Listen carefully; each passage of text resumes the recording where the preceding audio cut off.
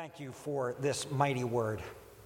We thank you for including this the book as a whole of the Psalms, and this psalm in particular, within your canon, within your word that has been preserved and presented to us. These words that we've just read have been for countless generations of your people, and for us included, a way of expressing the depth of our own sin, of our own guilt before you, and the hope that we have, a hope made even clearer for us and real, not in burnt offerings anymore, but in the one offering, the great offering of your Son, Jesus Christ. Lord, we thank you then for a passage like this, that while exposing the depth of our rebellion against you, carries us up to the great hope that we have of renewal and of restoration in our Savior, Jesus Christ. Lord, enable us today to think well through these things. We pray in the name of Jesus. Amen. I want you to know I don't feel as bad as my voice currently sounds. So I know it sounds really bad, and I don't think I've ever had a sermon with tea before. But be that as it may, first time. So let's look at this. I titled the sermon today, Our Soul Focus. And the title is, of course, a little bit of a play on words from the word soul, about which we'll be speaking, S-O-U-L. And then the word soul, S-O-L-E, the singularity of the focus that I would like us to have in this series on the Psalms. I want us to, for the next several months together, taking us all the way through May, to focus on our souls. And I don't think that there is a more reliable guide for us to take us through a study of our souls than the book of Psalms as we walk along this journey with the book. The Psalms provide us with the language and direction that we need for the exploration of our souls. We'll be asking questions. Is it well with my soul? We sing the hymn and we sing it's well with my soul. Well, is it really well with my soul? What if in exploring my soul, I find my soul to be, instead of well, I find my soul to be bereft. I find it to be neglected or adrift. We'll ask a question like, are you finding rest for your soul? Remember, that was the promise of Jesus. Take my yoke upon you, learn from me, I'm humble and gentle, and you will find rest for your souls. Well, are we finding soul rest? And even our little motto verse for our church from Jeremiah 6:16 talks about walking in the ancient paths where the good way is. And if we walk in those ancient paths, what we will find is rest for our souls. But the Psalms allow us to ask a question, and the question is this: what if we find our souls to be restless? What if instead of a restful soul, we find our souls to be full of anxiety, of fears, of troubles, and of doubts? What if we find our souls, instead of being filled up, they're hungry and they're needy, or our souls are mourning? What then? What do we do then? Well, the Psalms help us with questions exactly like that. They are painfully honest. What they do for us is they give us a way to take the naked soul and bring it before God. And we take that soul before God, whether we find our souls to be in the depths of despair, with Joseph in the depths of a pit, with Jonah in the belly of a fish, with our Lord on the cross, or whether we find our souls to be soaring like eagles. That was kind of the ending point of the call to worship this morning. I will bless the Lord, O my soul, and your youth is renewed like the eagles. In any case, the Psalms invite us, whether it's despairing or soaring with joy, to bring our souls before God. Today, what I'd like to do in the sermon is to kind of map out the next couple of months for us, to kind of show us where we are going. So I read for us Psalm 51. Now that said, I'm not going to do today a full exposition of this great psalm. I chose it because of its familiarity to us. And in its familiarity, my hope is that we've heard this psalm a lot, we love this psalm, and we can make some comments about this psalm that don't involve an entire exegesis of everything that's going on in here. So forgive me for not going through every part of this wonderful psalm that is before us. That said, here's what I want us to do today and looking forward to the next couple months. I want us to talk today about the life of the interior, the life of the exterior, and what are our goals and the obstacles to those goals over the next few months. So let's begin then with the life of the interior. We are psychosomatic beings. Body, soul, body beings. Beings with an interior life and an exterior life. And those two things, the body and the soul, are wonderfully and inextricably linked together. Now, having made that statement right there, let me give an exception to that statement. At our death, those who are in the Lord, their bodies will remain in the grave while the soul goes to be in the presence of the Lord while we await the resurrection of the bodies. That is a temporary state, and it is not as good as a united, linked together soul and body. There is that one period in which soul and body will be separated from one another. For now, we are united together. For all eternity, we will be united together, body and soul. And there are a variety of words and phrases that are used throughout Scripture to describe the interior life. And one of the most frequent of those that is used is the word soul, and that's going to be the primary word that I use when we're talking about this in the sermons and as we look at the Psalms. Now, ironically, and I knew this when I chose Psalm 51, but good for us because it illustrates the point, Psalm 51 doesn't include the word soul. So of all the Psalms I could have chosen, many of which have the word soul, this one doesn't have it. But it has words in it that are equal and in terms of their familiarity to us and what they are describing, namely spirit and heart. So just look at two of the verses here. Again, these are familiar to us. Verse 10, create in me a clean heart, O God, and renew a right spirit within me. The heart and the spirit here are within. They are referring to the interior life. Verse 17, the sacrifices of God are a broken spirit and a contrite heart, O Lord, you will not despise. Or verse 6 says, behold, you delight in truth in the inward being. And then as it continues on, teach me wisdom in the secret heart. Different words used to describe the same thing.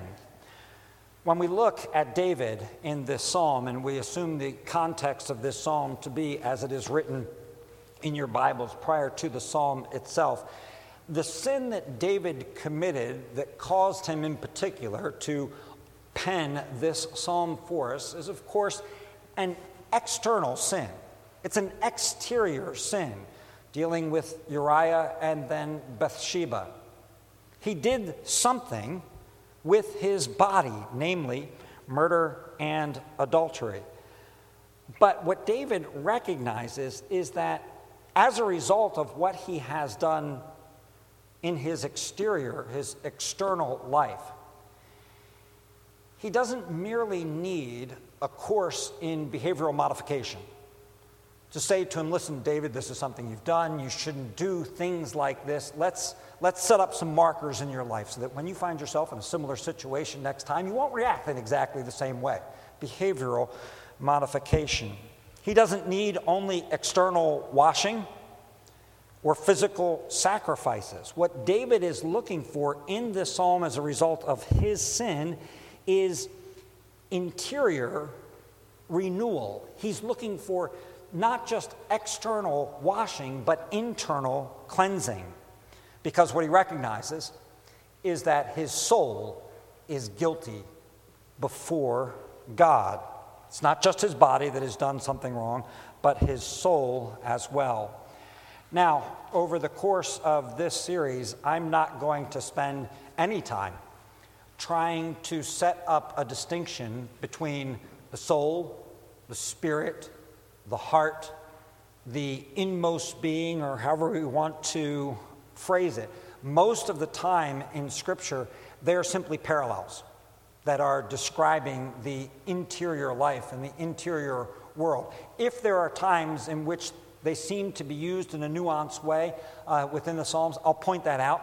But generally speaking, they're just parallels with one another. So, for example, this is true both in the Old Testament and in the New Testament as well. Often I use the benediction at the close of our service from Paul that says, "May your whole spirit and soul and body be kept blameless at the coming of our Lord and Savior Jesus Christ." Well, in that case, though Paul says spirit and soul and body, I don't think we're supposed to look at that and say, wow, what's the difference between the spirit and the soul? I think Paul's just setting up some parallels there. May you in every way be guarded and be kept holy to the coming of Jesus Christ. And that's the case with most of the Psalms as well. So that said, recognizing that we can in fact use these words interchangeably, soul, spirit, heart, the question remains, what are they? What are we talking about when we use any of those terms? And the answer is as follows. It is a compilation of things. It is a compilation of, first of all, our thoughts. What do we think about ourselves? What do we think about God? What do we think about the world around us? It is our motivations. Why do we do the things we do? Our emotions and our feelings, the affections that we have in our heart, the desires that we have, the loves and reactions that are part of us. These are the things, the elements of the interior life, the elements of the soul that the Psalms invite us to explore. And thus the Psalms are, as one author titled the book, a cry of the soul. Calvin put it this way, that the Psalms form an anatomy of all parts of the soul. And I like that. I like that way of thinking about it.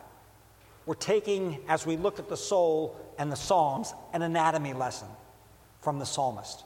Teach me about my soul. Again, Calvin writes, the psalmists lay open their inmost thoughts and affections, and thus they call, or rather draw, each of us to an examination of himself in particular.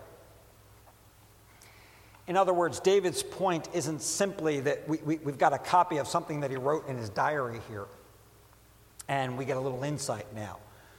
Rather, his point, even in writing this, is so that others can map out their soul as well as we look at his struggle of soul. He opens his own heart to us so that we can do that. So, in both content, what is written in the Psalms themselves, and in the very form of the Psalms, which is to say the Psalms are given to us in a different type of form. It's verse, it's poetry, it's music and song. They call us to look at our souls, to familiarize ourselves with our own soul, to become acquainted with our soul and with our interior life before God. Not just Psalm 51 as an example. David just doesn't consider his life in a vacuum. He doesn't just sit down and quietly say somewhere, okay, I need to think about who I am and serve, and then give us this introspective thought about who he is. Rather, all the psalmists, as they reflect on their interior life, take that interior life before God and wrestle with who they are with reference to who God is and what God has done. So the interior life, but lest we be too one-sided, let me connect this interior life then to the exterior life. The exterior life, that which we see and hear, that which we speak and do.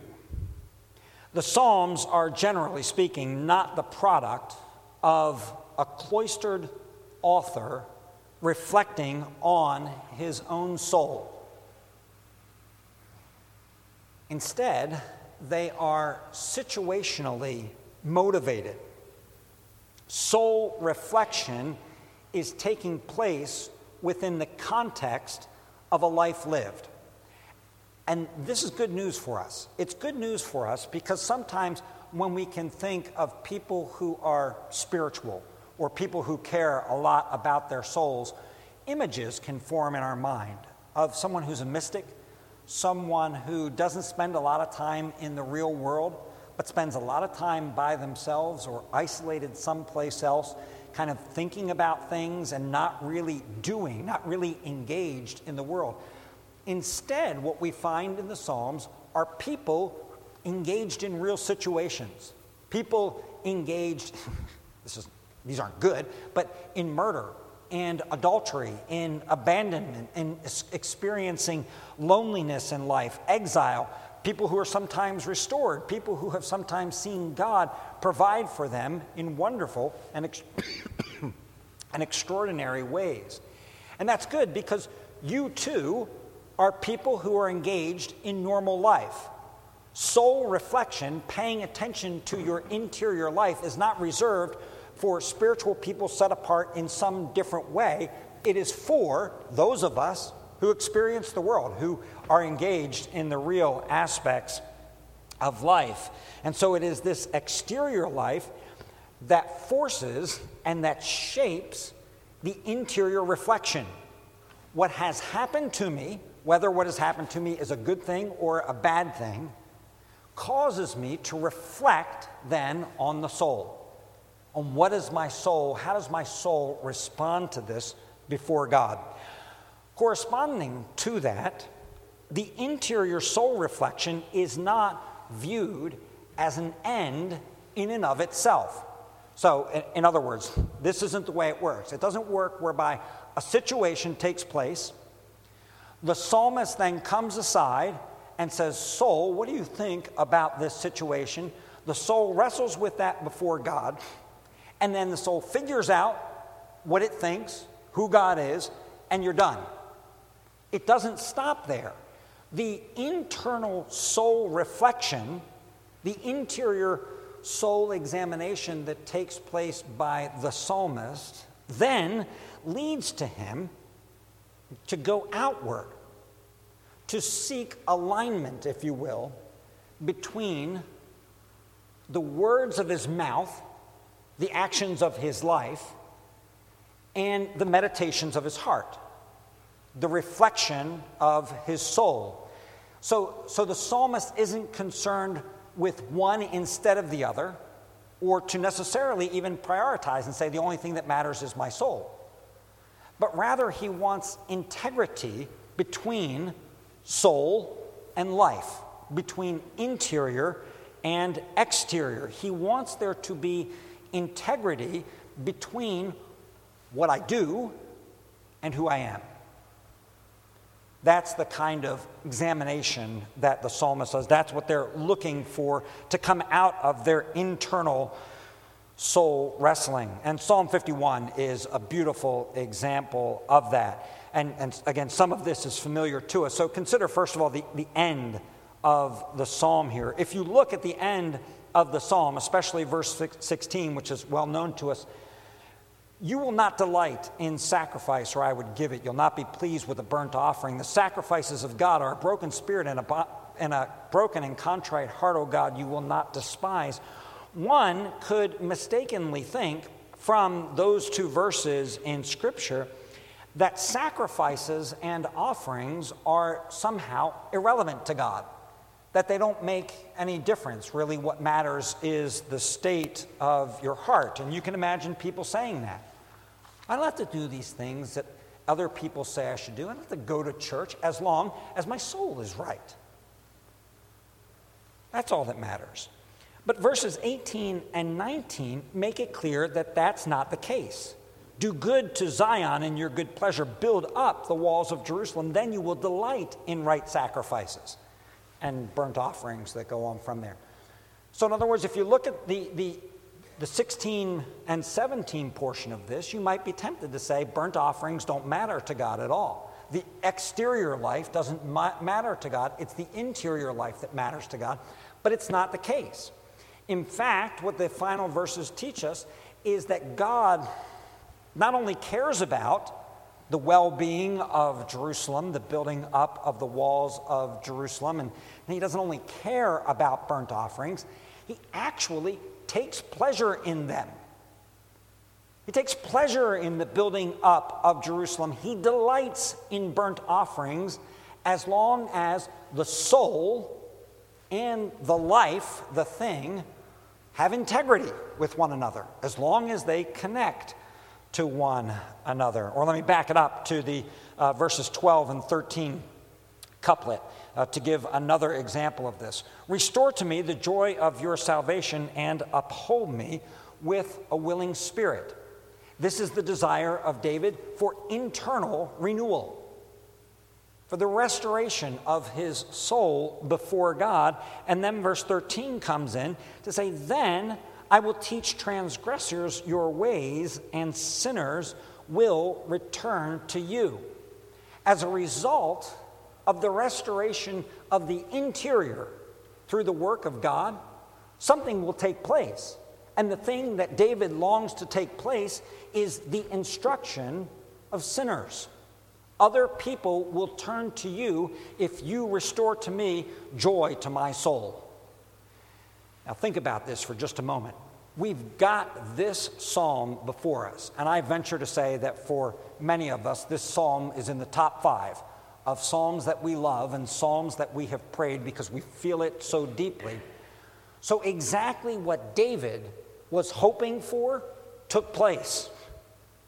The restoration of his soul by God, before God, allowed him to pen this psalm in such a way that now we, sinners, are being instructed by exactly the words that he said, and we're following his example of repentance. Let me just give one more couplet here, and that's verses 14 and 15. Deliver me from blood guiltiness, O God of my salvation, and my tongue will sing aloud of your righteousness. O Lord, open my lips, and my mouth will declare your praise. This is the exact same pattern, once again, wherein praise, an opened mouth, is the external manifestation of a soul that is restored to God. And I trust the point is clear. We are going to spend the next few months looking at the Psalms and focusing on our souls before God. But we should not view that as somehow detached from, an alternative to, or irrelevant to a life of love and service expressed to other people or to our God himself. Instead, focus on the soul is essential to the exterior life, because without soul focus, the reality is that the exterior life, the things that we do, will be eviscerated. They'll be utterly gutted. Hear the words of our Lord. These people honor me with their lips, but their hearts are far away from me. These are words that I trust none of us want to be heard, none of us want to hear about ourselves. We don't want Jesus to say to us, Jesus is there quoting Isaiah, but we don't want him to say about Christ the King Presbyterian Church, these people honor me with their lips. Oh, they're really good. They come together, they sing songs real loud, they say confessions together, they read the Psalms together, while their hearts are far away from me. And we dare not think that's not possible. The testimony of Scripture, the testimony of our Lord is that it surely is possible. It surely is dangerous for us to be good at speaking, all right at doing, and lousy at the heart. The exterior life will grow cold. It will be perfunctory. It'll turn into just drudgery, and it will eventually evaporate, apart from a focus on the soul. So then, what are our goals? And then the obstacles over the next few months. Well, the goals, I hope, are clear. I want to allow the Psalms and the psalmists to take us on a tour of our souls, to teach us how we are to commune with our souls, to provide us with the language that we can use, the patterns that we can use to care for our souls, to explore them, to recognize, to express the longings, the feelings, the desires, whether good or bad, that exist within our soul. And secondly, in so doing, my hope would be, in the same way that this appears to be David's very hope in this psalm, that we would experience renewal. There are some great things that David asks of the Lord with reference to his soul here. Create, restore, renew. Those are incredibly powerful words when applied to a person's soul as it is before God. And I hope then that the Lord will use a series like this to help us to renew our first love. And my final goal is this: the animation or vivification, or if you prefer, the reanimation and revivification of our words and our works. None of us want our worship or our witness to the community that is around us. We don't want our service. We don't want our Bible studies or our Sunday schools or our quiet times.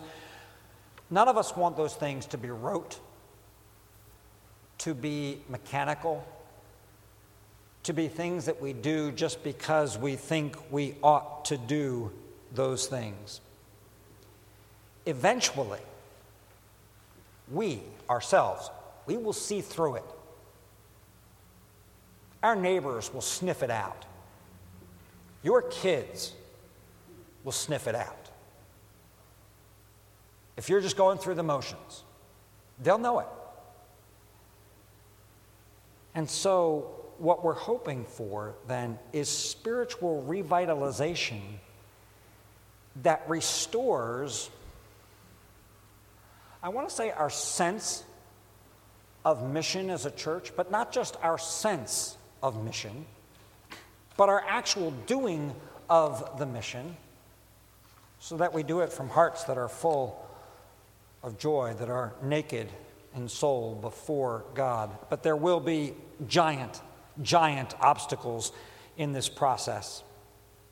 We are not used to this. This is the first obstacle. We're just not used to doing something like this. We prefer activity to reflection. We prefer consideration and doing of something exterior instead of the interior. I appreciated, Rex, the Spurgeon analogy there of shaving. Shaving's easy to do, and maybe we shave more than we pray. Maybe we shave more than we spend attention to our very souls. We talk about working out. I don't know if you work out, but anybody who works out will say the same thing. It's not easy to work out, right? It takes time. I can't find the time to work out. It's so expensive to find a gym. My house is not set up. My schedule doesn't work. And if everything else fails, just plain working out is hard. And once you start working out, it doesn't get easier because you get older. And then it hurts more. Working out is hard. Working in is harder.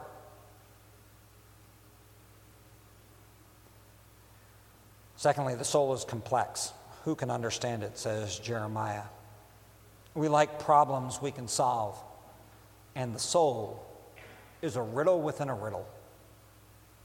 Romans 7, it keeps asking itself, why am I doing what I am doing? And it gets puzzled over those things. Or why do I go back to the very things I hate? The soul is complex. Number 3, the soul is ugly. When I explore the soul, I am forced to admit things about myself that I would rather not admit. I'd rather not acknowledge them, I'd rather suppress them, or I'd at least rather ignore them.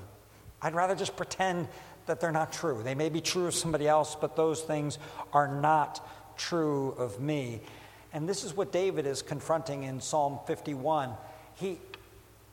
It's one thing to deal with the exterior sins that he has committed, but what David has to own is that these exterior sins, that of murder and adultery and all of the planning and conniving that went into it, are not merely anomalies, things which took place but really don't reflect his character. And I'm indebted to somebody else for this thought. I can't remember who I'm indebted to, so sorry about that. But instead, they are characteristic of his soul. They're a part of him, and that's why he goes back to, I was conceived in iniquity and sin. This isn't just a little blip. I did something when I was out of control. It's really not who I am. That's what every apology of athletes or etc. are made of right now. That's not really who I am. I said something in the heat of the moment, etc. David takes the opposite tack in his own soul reflection. No. The reality is I'm worse than what you saw. I was born in sin. And what I've done is really a reflection of what's going on in my soul and the desires that exist in my soul. The soul is ugly. Earlier, I mentioned talking about integrity between the exterior and the interior life, but I want to clarify right now what I meant by that. The integrity that exists between the exterior and the interior life that the psalmist seeks is not an integrity based on the fact that he always does the right thing because his soul always wants the right thing. That would be nice, but it doesn't exist. Instead, the integrity that the psalmist seeks is the integrity of being able to say of his own soul, it is broken. It is ugly. I recognize it. And I acknowledge that before the Lord while I still try to do the right thing, while I still try to offer the burnt offerings, while I still try to build up Jerusalem. That's the kind of integrity that we're talking about. Not the kind of integrity that makes your soul all shiny and perfect, and so everything you do flows out of that shiny and perfect soul. An enlightened soul is one which sees its own desperation and weakness and embraces that as its core identity. This is who I am, in and of myself at least. And so when you travel the paths of the soul, you travel back into the heart of darkness. Now, there's a sunshiny way of thinking about a soul journey. You travel into the heart of darkness. So I love The Heart of Darkness. It's a dark book by Joseph Conrad. And I can't help but read this passage. I've got a note next to this passage in this book that I read this to Christ the King November 2010. You've got to keep notes so you know how often you're repeating yourself and whether you're doing it intentionally. But I figured 2010 was a long time ago. You've probably forgotten it or you weren't here at that time. So I'm going to read this anyway. So the heart of darkness, describing this journey up a river into an ugly situation that is really just a metaphor for a journey up into the heart and into the soul, exploring. Looking out over this river, going up through a jungle in Africa. And this stillness of life did not in the least resemble a peace. It was the stillness of an implacable force brooding over an inscrutable intention. It looked at you with a vengeful aspect. In other words, that's what it felt like as you were going up. I got used to it afterwards. I did not see it anymore. He's the captain of the boat. I had no time. I had to keep guessing at the channel. I had to discern, mostly by inspiration, the signs of hidden banks. I watched for sunken stones. I was learning to clap my teeth smartly before my heart flew out when I shaved by a fluke some infernal sly old snag that would have ripped the life out of the tin pot steamboat and drowned all the pilgrims.